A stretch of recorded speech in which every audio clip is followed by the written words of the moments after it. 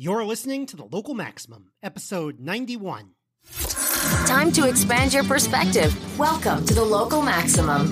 Now, here's your host, Max Sklar. You have reached another Local Maximum. Welcome, this is episode 91. Last week's solo show, that was a lot of fun. I got a lot of engagement on that from people who I didn't know were listening. Bad inferences from Congress, from the media, and from online personalities. Well, I think that's a gift that keeps on giving. It's going to keep on giving. So if you see someone draw horrible conclusions from data, I want to hear about it. Send it to me at localmaxradio@gmail.com. We're going to continue the excitement this week. Believe it or not, the ad tech world is fascinating if you're talking to the right person about it. Today, we're going to cover the fraud, the scandal, the propaganda that goes out through online advertisements. I have the best guest for that today. Some of this stuff is amazing.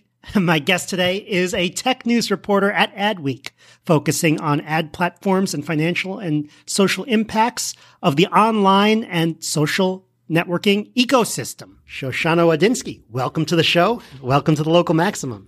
Thanks for having me. This is wild. Yeah, welcome to Foursquare HQ. This is my second interview in a row that takes place at the office now that I'm back, so that's exciting. I just want to make sure that you don't get any scoops around here, because I don't know how they feel about bringing in an ad tech reporter. It's okay. As I mentioned, the only scoops that I'm getting come in the form of free snacks. Yeah, I wish we had ice cream then. Okay. So let's start with an obvious question. How did you get into ad tech, and how long have you been covering it? So it's kind of a funny story, as they say. I initially went to grad school for journalism, specifically science journalism, after working as like a neuroscience lab assistant for a few years back in undergrad. So I went from Yeah, I knew you weren't pure journalist. I'm not. No. So I went from basically 4.5 years of animal testing and being working with the carcasses of rats and small mammals day after day, to going to journalism school because why not? Yeah. Sadly, so you didn't want to stick with the dead carcasses? The carcasses. Sadly, the career prospects of being a journalist were much, much better than being a research assistant, if you can believe it. That actually is hard to believe. How do you figure? It's just when you're going for a PhD, for example, which is what I was on track to do, you work incredibly long hours. Sometimes your experiments don't add up, and your pay is menial at best because you're doing really kind of granular work that isn't going to be read by too many people. Yeah. So I figured if I go into journalism and write about this stuff instead, I'd be able to basically earn the same salary while getting a much wider audience. Gotcha. So journalism school it was. Went to a science program because that's what I knew. Made the hard pivot to tech journalism because I figured this isn't only where the audience is, but this is where the money is. Because science journalists are employable, but not that much. It was much easier to find a job reporting on Facebook and Google than it was reporting on rats, for obvious reasons. And then in about a year ago, I posted on I have a somewhat prolific Twitter account, and I posted somewhere that I was looking for. Yeah, I've been on it. I am a follower. Oh, congrats. I'm so sorry. It's an experience. It certainly is. So I made some posts. I'm like, hey, I graduated this month. I'm like, if anybody's hiring, because I had previously interned for NBC and The Verge over at Vox Media, and neither of them were hiring at the time. So I was kind of desperate, and I freelanced for a little bit. I have some freelance articles out there, but nothing really panned out. And then my now editor reached out to me over Twitter, and he was like, we need an ad tech reporter. Do you know what that is? And I said no. And he's like, well, brush up and come in for an interview, basically, in not so many words. I had no idea what ad tech was. My older brother works in the field. So I basically had him give me a crash course and be like, what do any of these things mean? But I had a lot of experience reporting on cybercrime and kind of weird dark corners of the internet. And it turns out, because as the recent ComScore case kind of underlines, ad tech is full of fraud. It is it's like a nearly $20 billion problem by some estimates. Well, first of all, let's go into the fraud, because what type of, when you say fraud, what do you mean? Like, people think of, I sold you something and took your money and then nothing happened. But what does that mean in ad tech? Okay. Also, I forgot to add, I've been doing this for literally 6 months. I'm baby. But it sounds like you've jumped in to the deep end. I mean, yeah, it is.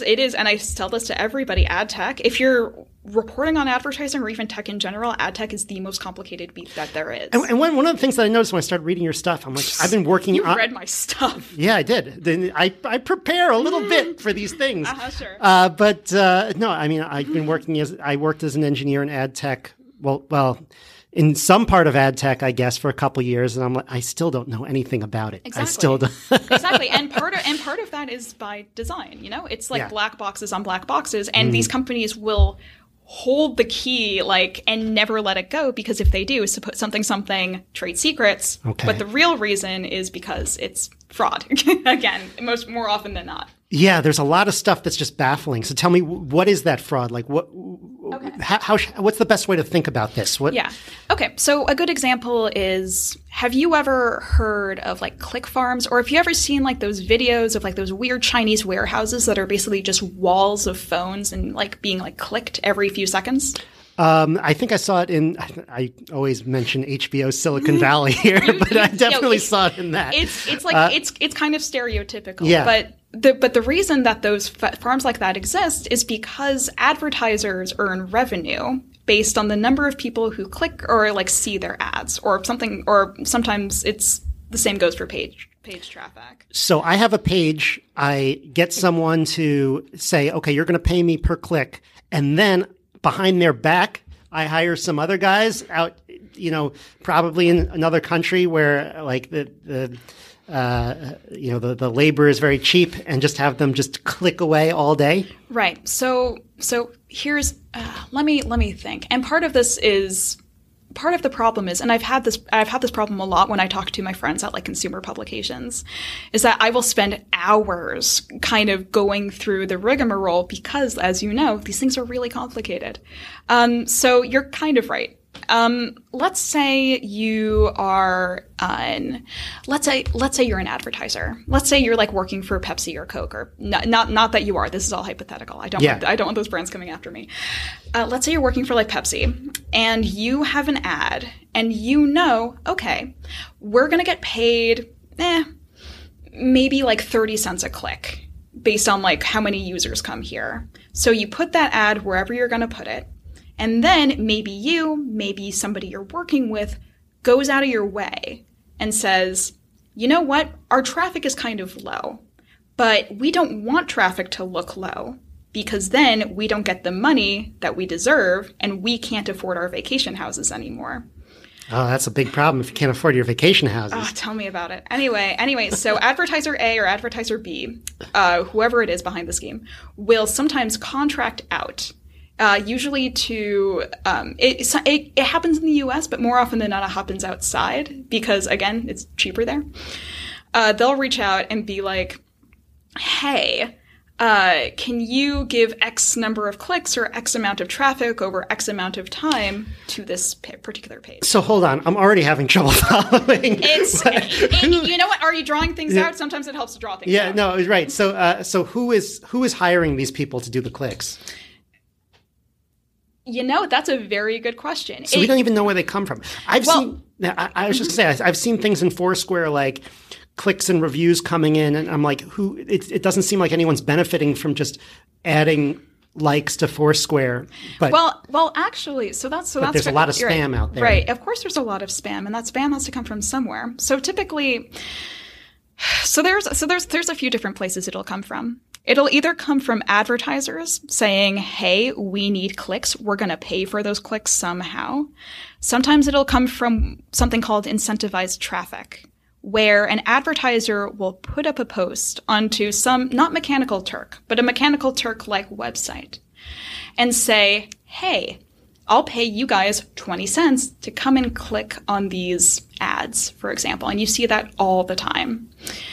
And the reason that people will do something like that instead of, for example, sending a shit ton of, can I curse? Well, I mean, I'll bleep it out only because I don't want to check the, it's in an, okay, I don't want to check okay. the explicit thing. Okay. But okay. I've skirted the line before, so I try to go right up to the line. I don't know exactly where the line is. Okay. So for example, so the reason that people will, for example, like go out of their way to pay for traffic instead of just creating a bot that can do the same thing in the span of like 3 minutes is because a lot of the kind of detection systems that are on the ground are made to look for traffic coming from a single IP or coming from a warehouse or coming from overseas. And they're not meant to look for traffic coming from an individual, like a stay-at-home mom who's just getting paid 20 cents to click on an ad. So you're saying that they're not actually doing, like, if it comes from the click farm,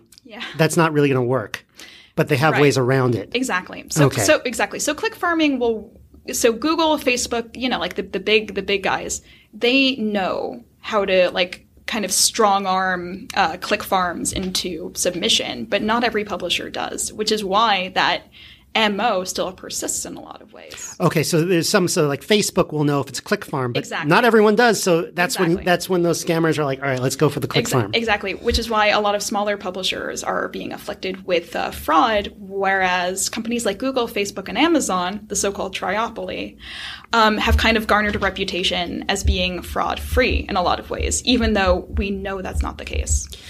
I feel like a lot of people in ad tech don't realize how many intermediaries there are, like middlemen. Oh my God. Because like it's not like, oh, I pay for an ad and it just goes up. It just goes up, and then yes, I can defraud the person who it went up on. No, there's like so many people in the middle that we don't even know what they do. So funny story. I had a good friend of mine over at Gizmodo who's like an investigative reporter there. And he reached out to me and he's like, I'm doing a story about ads. And he's like, can you walk me through how they work? And I brought a notepad, a pen, and several hours later, he still didn't understand. And I'm sure, you know, like that's or several years later. Exactly. I mean, even like the most basic ad setup will usually have at least 4 or 5 players at the very least. And more often than not, it's a number of players you don't even know. Because what'll happen, for example, Uber recently, in fact, I was interviewed about this morning. Uber recently filed a lawsuit against a number of ad networks that were supposedly engaging in some pretty kind of shady practices on Uber's dime. And what happened was that Uber called out 5 ad networks it worked with specifically. And then it named 100 Jane Does, or 100 Doe companies, so to speak, because... Can you explain what those are? Sure. Which ones? What is a Jane Doe company? A Jane Doe company. Well, it's funny. So this is why this lawsuit, as you might know, I love lawsuits and I love reading court documents, but this is one of my, I hate to call it one of my favorite court cases. But in ad fraud, as far as ad fraud goes, it's really interesting. Because Uber was basically saying, and they implied this in the court documents, they're like, okay, we know that this agency we were working with to put ads everywhere across the web, we know that they were using these 5 ad vendors. Okay. These are the ones that are named in the lawsuit. These were ads for Uber. These were ads for Uber. Okay, we've all seen them. Exactly. Okay. Exactly. And Uber was saying, hey, Mr. Agency, the agency was called Fetch. And they went and they said, hey, Mr. Fetch, we're going to give you, I think it was $70 million. And they said, Fetch, we're going to give you $70 million. You're going to put our ads across the web. Okay. I get it. Exactly. So far, I get it. So far, you get it. Pay for his ads. Yeah, exactly. Good. In 2017, Uber realized that a lot of the ad placements were a little bit shady. So they were showing up like you would go on 4chan, sites like that, and you would find Uber ads. This is not what Uber signed up for. So they originally tried to renege Fetch back in 2017, and that kind of died down. But I think like 2 months ago, they restarted the lawsuit against the ad networks, the 5 ad networks that Fetch was working with at the time. And here's where the unnamed companies come in. So as you might know, when you work with one particular ad vendor, you're working with a dozen or more, because all of these ad vendors and any ad network has more partners plugged in than anybody can really understand. So Uber, just to cover its bases, was like, we're gonna call out 100 unnamed companies that might have been subcontractors for these 5. Okay, so now you've gone from one company that they hired, Fetch, exactly, to 5 to exactly 100. Exactly. So they're naming 100. It could potentially be in the thousands. We have no idea. Yeah. And Uber, like Uber specifically calls out 100, but like realistically, everybody that I talked to was like, it's probably more than that. So this question might be, so what's the problem with the ad on 4chan? Is it that they don't want to advertise there, or is that like just not an effective ad? Okay. So in advertising, are you familiar with something called brand safety? Why don't you explain it to me? Because you can at least I probably should be, but you know. No, it's totally fine. Brand safety is the idea that a particular brand, say Uber or Coke or Pepsi, doesn't want to show up next to a particular type of content. Okay. And in a lot of cases, that means blacklisting certain publishers. So Uber might have gone to Fetch. I'm not too familiar with the lawsuit. I haven't read the specifics on the 2017 case. But for example, a company like Uber can go to an agency like Fetch and say, hey, here's the types of sites we don't want to show up on. Right. Or here's like a specific list of blacklists. Here's like a specific blacklist of like where we don't want to show up. And undoubtedly, sites like 4chan usually end up on that list. Sites like Breitbart, sites like InfoWars. Could that be a problem if like your site ends up on the list and then like, yeah, like how exact are they with that? So I mean, I'm sure if you read my coverage, I recently wrote about this. I don't think I read that one, but okay. So the blacklist approach is kind of a blunt. It's kind of like it's taking an axe where they really should be taking something like a penknife. That's kind of how I usually explain it to people. So if you have a blacklist and you say, we don't want to, and for the most part, these blacklists are built on keywords because that's how it's always been done and it's easy to do. And you can just be like, write a line of code that just says sniff out this particular keyword. And if it appears on a page, don't run your ad on this page. Super straightforward.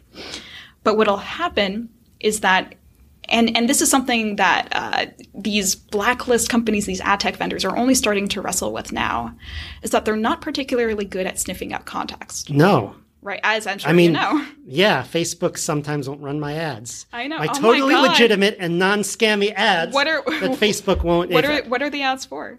For this podcast. What kind of language are you using? They just noticed that I mentioned cryptocurrency in the website, and they think that I'm some kind of scammer. I'm not selling anything. Well, I mean, as far as Facebook is concerned, you're probably scamming for crypto. One of the first big scoops that I ever got as a reporter the worst part about that is not that they reject my ads, but then they keep giving me more ads to go try again. Yeah. Well, that's how Facebook gets you. Are you hanging out on like the developer forums?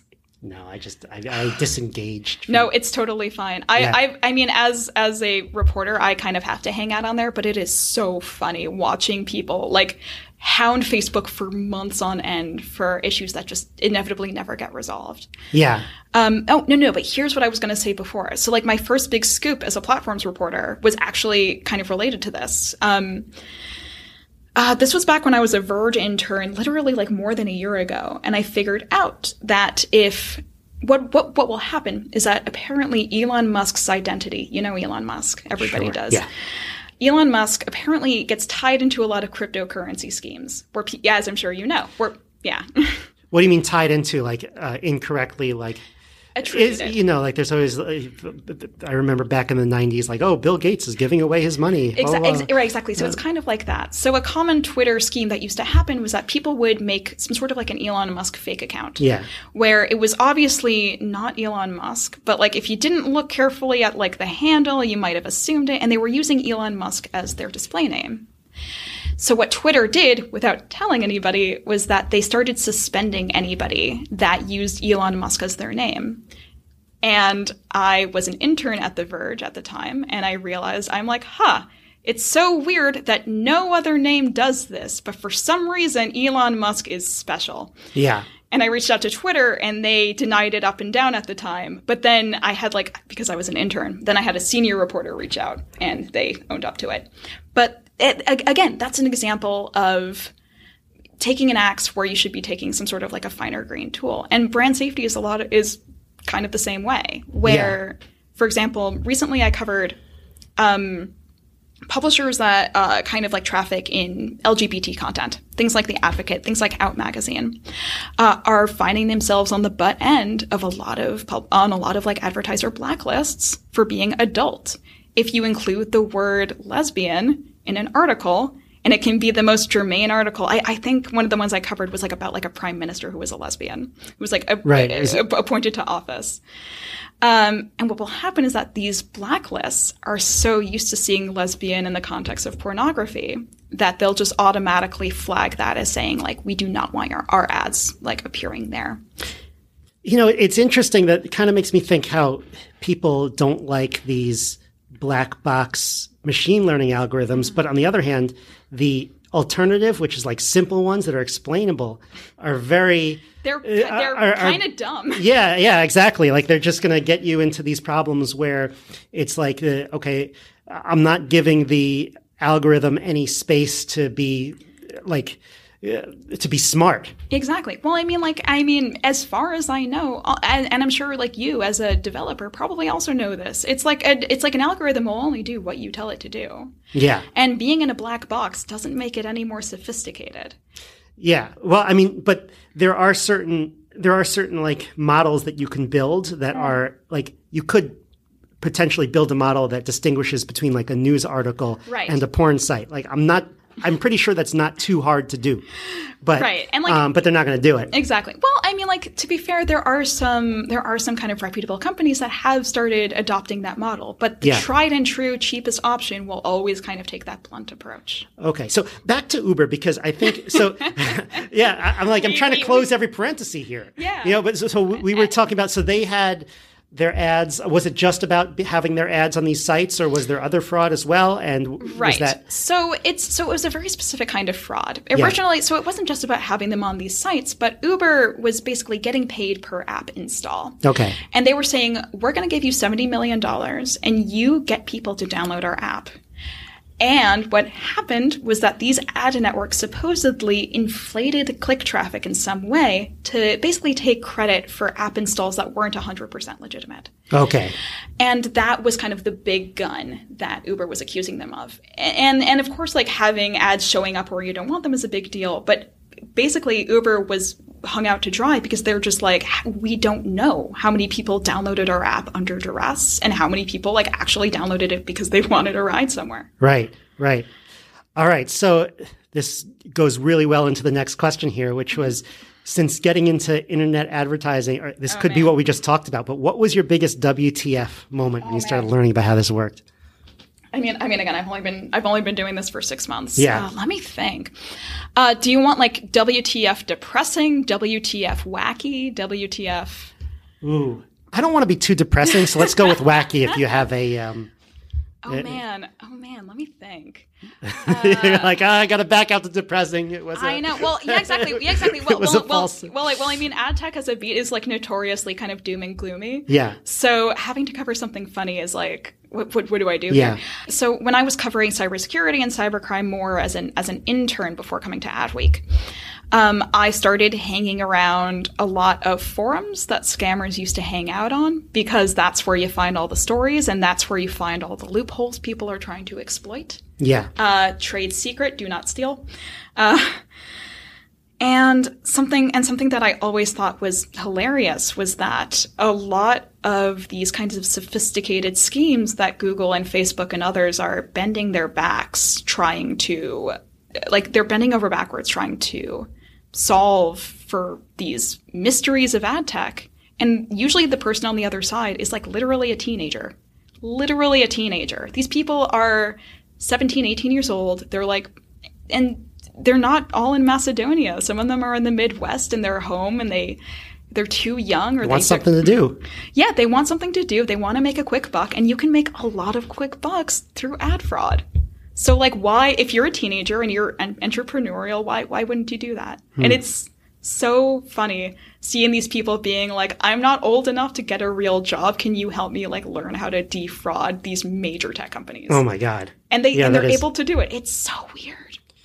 Yeah. All right. My next question might be hard then.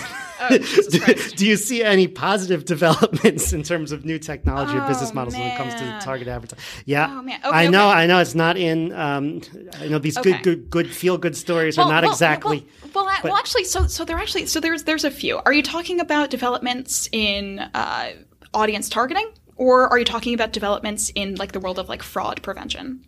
Either, ad tech in general. Ooh, okay. So I want to say the audience targeting one is more positive because there have been a few developments when it comes to preventing fraud or kind of highlighting that weird black box supply chain with all of those actors. But in my own reporting, I found that these measures, like, they're not really enforced. And they're up to the goodwill of publishers and advertisers to install them.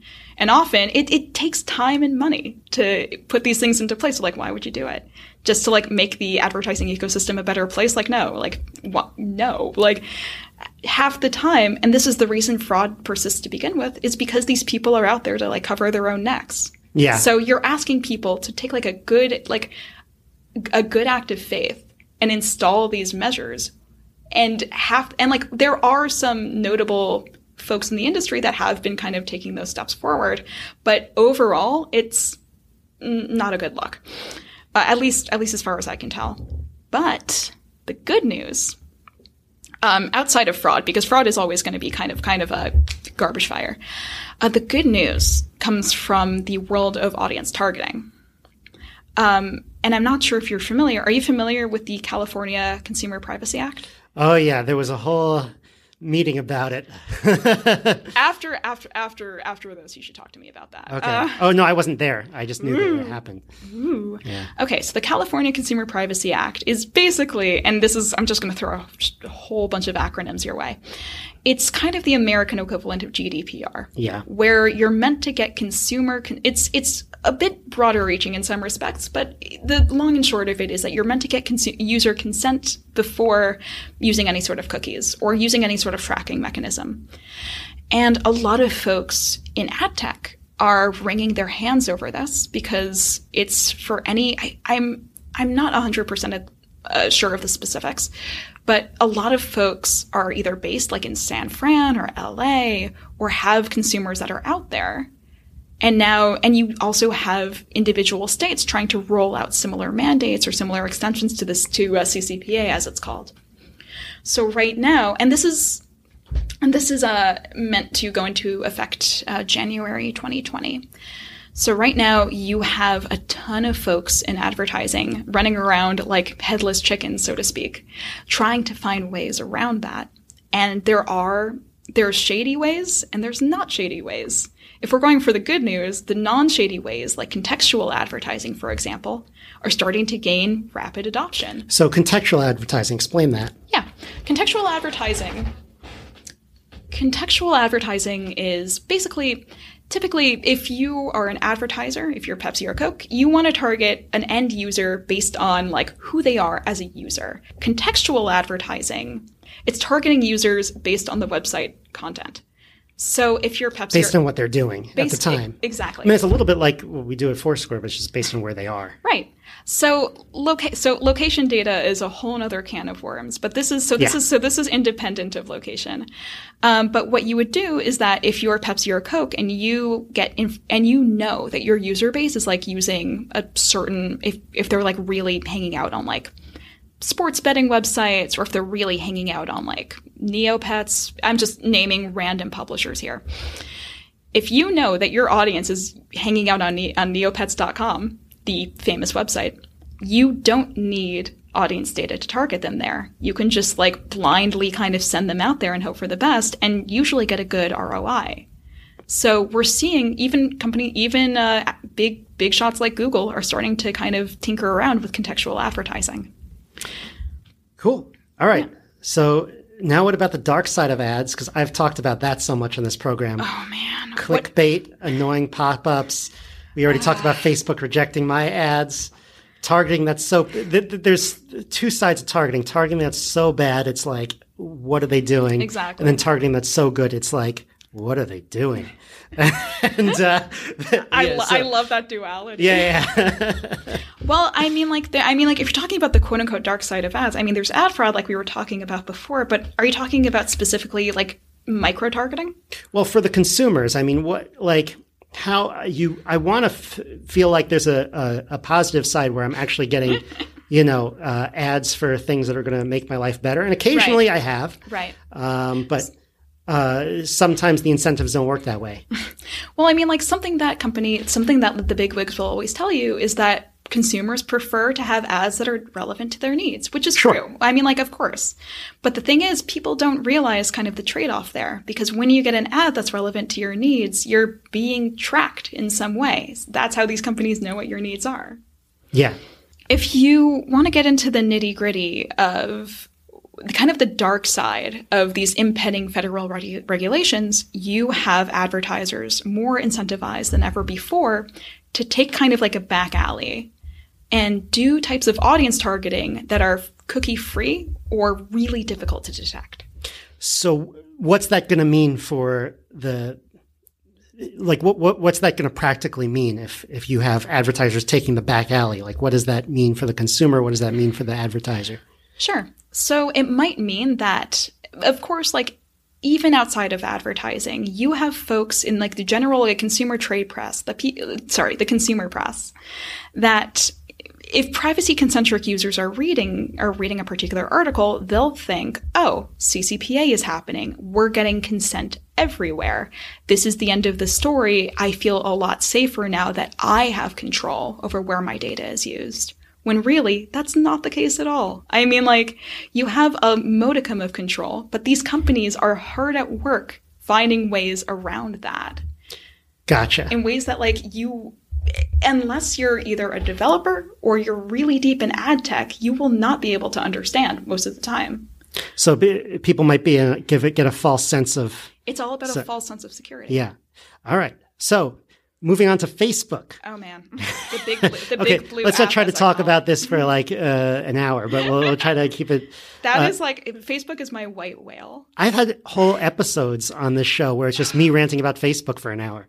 I might say, I may be a little different, but like, yeah, I'm sure you can submit some episodes as well. Why do you think that so many people are frustrated with their advertising system? And is this for people buying ads and people receiving ads? Do you think that Facebook is staffed by well-meaning people who just have such a big system to run that they can't keep up, or is there something else going on? Okay. So I can talk about this from the perspective of the consumer. I could talk about it from the perspective of the advertiser. Which one do you want? Let's start with the consumer. All right. So consumers are, of course, after Cambridge Analytica, which was kind of, again, you want a white whale? That's Facebook's white whale. After Cambridge Analytica happened and people realized how they're being tracked online. Not to say that Cambridge Analytica is unique in any way. There's companies that do this exact same thing. Cambridge Analytica was just the company that got caught, is what I always like to say. Yeah. But when people realized that happened, Facebook became kind of like an easy target for a lot of people. If people are talking about privacy, like invasive practices, Facebook is loaded with them because they're complete. They were one of the first social networks to be completely, funded by ads. That's why it's free. Yeah. Otherwise, it wouldn't be free. And I'm not even sure if there were any that really kind of preceded it that were as popular and offered as many options to advertisers. No. Yeah, exactly. Even like MySpace and all that. Exactly. Yeah. I'm thinking of MySpace like that. You can't even compare the two. Anyway, so with Facebook's burgeoning popularity, of course, there's people all over the world that use it. People began to kind of get a little suspicious. And they were saying, and they were suddenly questioning, like, what is Facebook collecting on me and how do I stop it? And even to this day, you have stories about apps sending data to Facebook. You have stories of like different websites sending data to Facebook. And all of this really only kind of came out like over the past year or two. The interesting wrinkle there is that a lot of people think that data collection starts and stops with the big blue app, as I call it. And they think if I delete my Facebook account, everything's Gucci. Ooh. What a lot of people forget, or like people choose to kind of ignore, is that Facebook owns Instagram. And Instagram is an incredibly popular app. I think it's growing by like 200% or something year over year. I forget. Yeah. Okay, you probably know this. Well, no, I don't know the numbers, but yeah, it's growing, as you might know. It's one of the most it's growing. Facebook isn't growing as much because Facebook already has everyone. So exactly. So Facebook like is growing, but it's pretty stagnant for the most part. And Instagram is growing at an insanely rapid rate. So when you're on Instagram, you are seeing ads that are served through the Facebook audience network. You're having your data collected through the Facebook system. And the same thing goes for things like Messenger. For example, I never use Facebook, but all of my friends from college use Messenger. And I know that every time I open Messenger, because I've checked this myself, it's pinging Facebook servers and sending God knows what back to them. Yeah.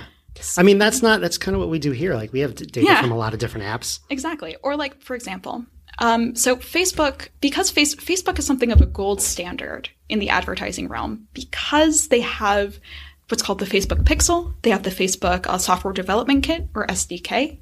They have all sorts of handy tools that you, as a publisher or as like an app developer, can install into your system to track who's downloading my app and what can I do to make it better.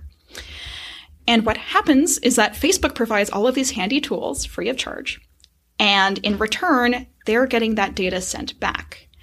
What data is being sent back kind of differs from app to app. Personally, between you and me, I think a lot of the kind of consumer publications who report, oh my God, Facebook is collecting all of this data. For the most part, I think that's a lot of hooey. I think for the most part, they're just like collecting data like app IDs or user IDs that are already in their system. And it's like collecting it. They already have it. Right, exactly. And Facebook, obviously, I mean, they have like God knows how many servers, but they don't want to like waste that extra manpower. Sure. So why would they be collecting this data that they already have? Yeah. So whenever I remember like there was like this big Wall Street Journal story, I think last year about this. And I remember reading that and I got so frustrated. I'm like, I cannot read this anymore. But because, the dirty secret about ad tech is that it's so mundane. It's like things like this, things like Cambridge Analytica. If people understood how widespread some of these practices are, they would lose their goddamn minds. Oh, yeah.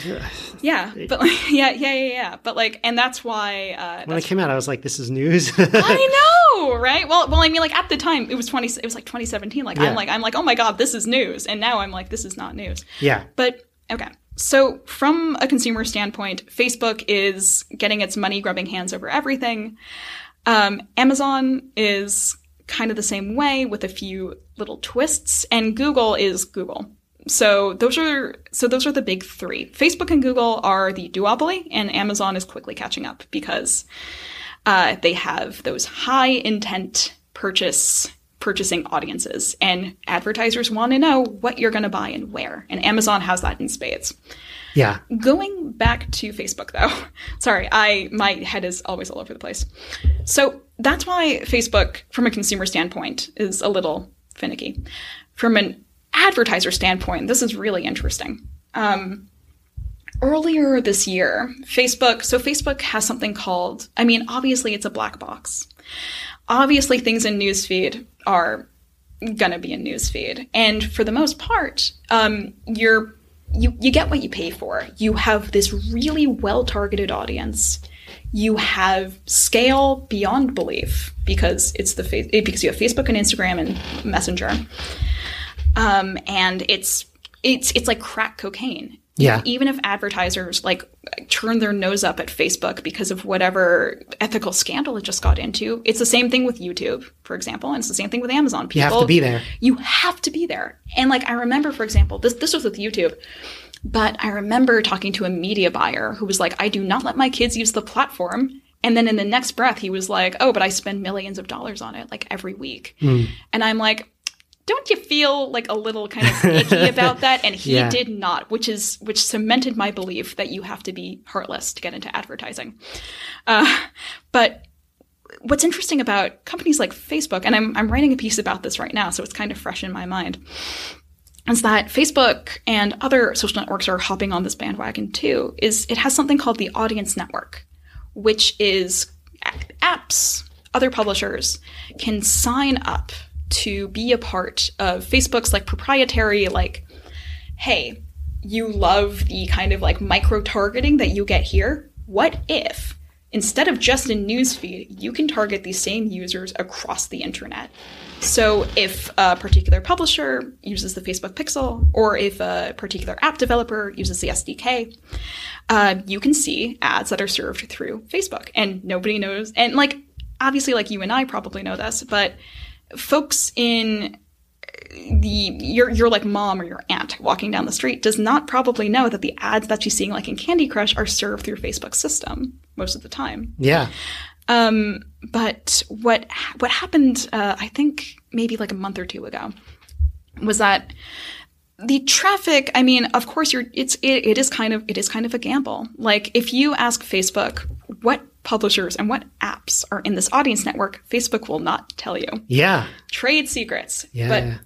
But like one of the main reasons is, and this is something that like everybody like will tell me off record, is that it's full of fraud. It always has been, and it always will be. And Facebook only, like, the audience network has been around for, I want to say like about like 4 or 5 years.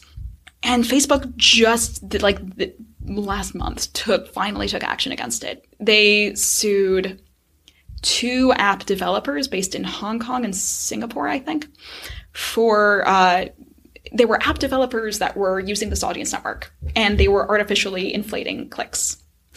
So Facebook, I feel in a lot of ways it was kind of an olive branch, because you had literally advertisers around the world saying like, this is a terrible system and we can't leave it because it's Facebook, but like they should really do something about it. And 5 years later, Facebook was like, aha, like we finally did something about it. Now you guys 5 years and hundreds of billions of dollars later. Now you guys can't complain. But like at the same time, it's two developers. Yeah, when exactly. There's God knows how many on the system. All right. All right. So there is so much that could be said about Facebook, but we only have so much time. Exactly. A couple things. I'm afraid to ask this question, but I think I may have what may be described as an unhealthy fascination with the dark corners of the internet. Mm-hmm. And I saw your Twitter feed that you've recently reported on 8chan and Gab. I've talked about Gab on the show. 8chan and 4chan, I really don't, I don't know the difference between them, and I don't really know what they are. So why did you start looking into these? 8chan, dearly departed. So I covered it more on my previous beat because I was very interested in online disinformation, which is often funded by ad tech. But disinformation, I feel like that's half the, like 90% of the stuff I get online. I started to say half, and I stopped myself. I'm like, half? That's way too low. No. It's definitely out there. But in a lot of cases, like this isn't really disinformation, because it's very real to the intended audience. It's hate speech, pure and simple. And no matter what these people will say, it's we both know. It's kind of like you know it when you see it. So, well, I mean, there's hate speech on Twitter, certainly. I mean, there's stuff on. So, what makes these things different? when you have a site like 8chan or Gab, for example, that specifically caters to a particular, let's call it a clientele that is very right wing and kind of hates people who have a particular skin color or are a particular religion and like isn't afraid to share it on these networks. You can say stuff there. You can make jokes there that you can't anywhere else. Part of the reason that you have manifestos like the ones that were shared on 8chan, RIP, dearly departed, is because they're able to share really, really hateful stuff there that attacks particular minorities like Jewish people, which is why it's close to my heart, that you flat out can't write anywhere else. Yeah, I mean, I've been on Gab. I've seen it. Gab is okay. But I sort of, you said something interesting where it's like you can say things you can't say elsewhere. And I don't trust the elsewhere necessarily to be good at, like, I want to have those open. I mean, that's why I was checking out Gab to begin with, because I want to have like the safety net to say something, to be able to like have free speech. But then it didn't take me very long to realize like what was going on there. But still, like, do you see what I'm saying? Like, Well, I mean, like, free speech means a lot of different things to a lot of different people. And like, what is free speech and when does it kind of transgress into hate speech? That's like something that a lot of the major tech platforms are kind of wrestling with right now. Yeah. They don't do a very good job, in my opinion. Well, you know what? I know what. To be fair, they are like, you know what? They're doing their best, and they are making like significant strides. But they're doing it very, very slowly because they don't want to alienate their base, and a lot of their base is kind of like free speech centric. You mean like Twitter's speech or 4chan and Gab? Yeah. Wait, what is the difference between 4chan and 8chan? Are those two totally different things? Yes, they are. Okay. So 8chan, 4chan was, I spent a lot of my teenagerdom on there. In fact, I used to be, it's kind of where, are you familiar with like the anonymous movement? That's where a little bit. Yeah. So it mostly was kind of like just like people pranking each other and like posting like funny memes. 8chan was kind of like the uncensored version of that. So 4chan is like an anonymous image board. So 4chan is pretty uncensored. 4chan is pretty uncensored, but it's not violent. 8chan is violent. 8chan was like, let's take this up a notch. That's 4. We're going to go 8. Yeah, right, exactly. And there's other chans. There's 2chan, for example, but that is a whole other can of worms. That you have to be very proper on 2chan because that's only half. Right, exactly. So I don't know if that's true. Hold on, is that? It is not. Okay. Just to be clear, right. I have never heard of that. But, I have the things I could tell you. Anyway, so 8chan up until recently was hosted by Cloudflare, that like kind of really stood by its guns, and it said, we know that the site is kind of controversial, but we're not going to delist it because we believe in free speech. And then you had all of these shootings happen, and all of these shooters posted their manifestos on 8chan. The reason that I've been interviewed about 8chan in the past was because I broke the news via Twitter that the FBI had subpoenaed the site. I think this was it wasn't the New Zealand shooting. I hate that I have to think about which shooting it was. Yeah. It was, I think it was the one in California, I think. And what happened was that I get alerts for lawsuits because I love lawsuits, and I noticed that it was the USA v 8chan and USA v 8chan, but also Facebook, because apparently the guy posted his the supposed live stream of the shooting on Facebook. Exactly, but it never materialized. So I got the alert and I'm like, wow, this is funny. And then I realized, oh, wait, no, this is big news. And I realized that when everybody began retweeting it and national news outlets were suddenly like in my DMs. And I'm like, huh. Yeah. So what's the difference then between 8chan and Facebook if they could just post anywhere? Because it's like, I mean, I guess what I'm thinking is like, why, should a site be responsible for, I mean, maybe they could be responsible for taking it down, but like, are they responsible for someone trying to put something up to begin with? Exactly. So there are certain rules in place. Once the content is up there, that's Facebook's responsibility, and they will take like full ownership of that, even if they do not a great job. But if it's just like some guy like planning on doing something, you can't preemptively stop him. Sure. That's like living in a government state. Yeah, and you wouldn't want like every post on Facebook or Twitter to have to be vetted or something like that. Right, exactly. I mean, like I can tell you that like ad content has to be vetted because this is going to be shown to like a ton of news feeds around the world. So you need to make sure that holds up to a certain amount of standards. So like those things are vetted before they go live. But if you are just posting on the feed proper, you can't monitor the entire news feed. That is just like an ocean that is constantly gonna just hit you in the face. So tell me about this lawsuit. What is going on there? And I listened to the podcast about it a little bit. But yeah. Okay. Try to be it like in 3 sentences. God damn it. Oh, sorry. I'm just thinking. Okay. Yeah. 8chan is a well-known site where people kind of post manifestos. Okay. This guy posted a manifesto to 8chan, and he said in the manifesto that he was influenced by certain boards, certain members, certain people there. And the FBI caught wind of that, and they said, wow, we should really be looking into all of the accounts that are related to this case. So they subpoenaed, I believe, a ton of like any information about user IDs that were mentioned or anything that was like in the initial thread where he posted his quote unquote manifesto. And it was really unprecedented. We know, for example, that there are feds and kind of like folks in the government watching these sites because people will joke about it all the time. Yeah. But this was the first time that we've seen concrete action, and this is the first time that we've seen these. It could be like the most radical person on the site ends up just being the government watching. Oh my goodness! But yeah, exactly. But this was like the first time that like we've seen these users running scared because now they realize that like our words have actual consequences. Okay, so before we wrap up, do you have any last thoughts on all the topics we covered today? And also, where can people find more about Shoshana Wodinsky? Yeah, and your work. The very, very Jewish name. You can find me. I'm usually, as mentioned before, I'm usually on Twitter. S Wodinsky, SWODINSKY. All of that will be linked on the show notes.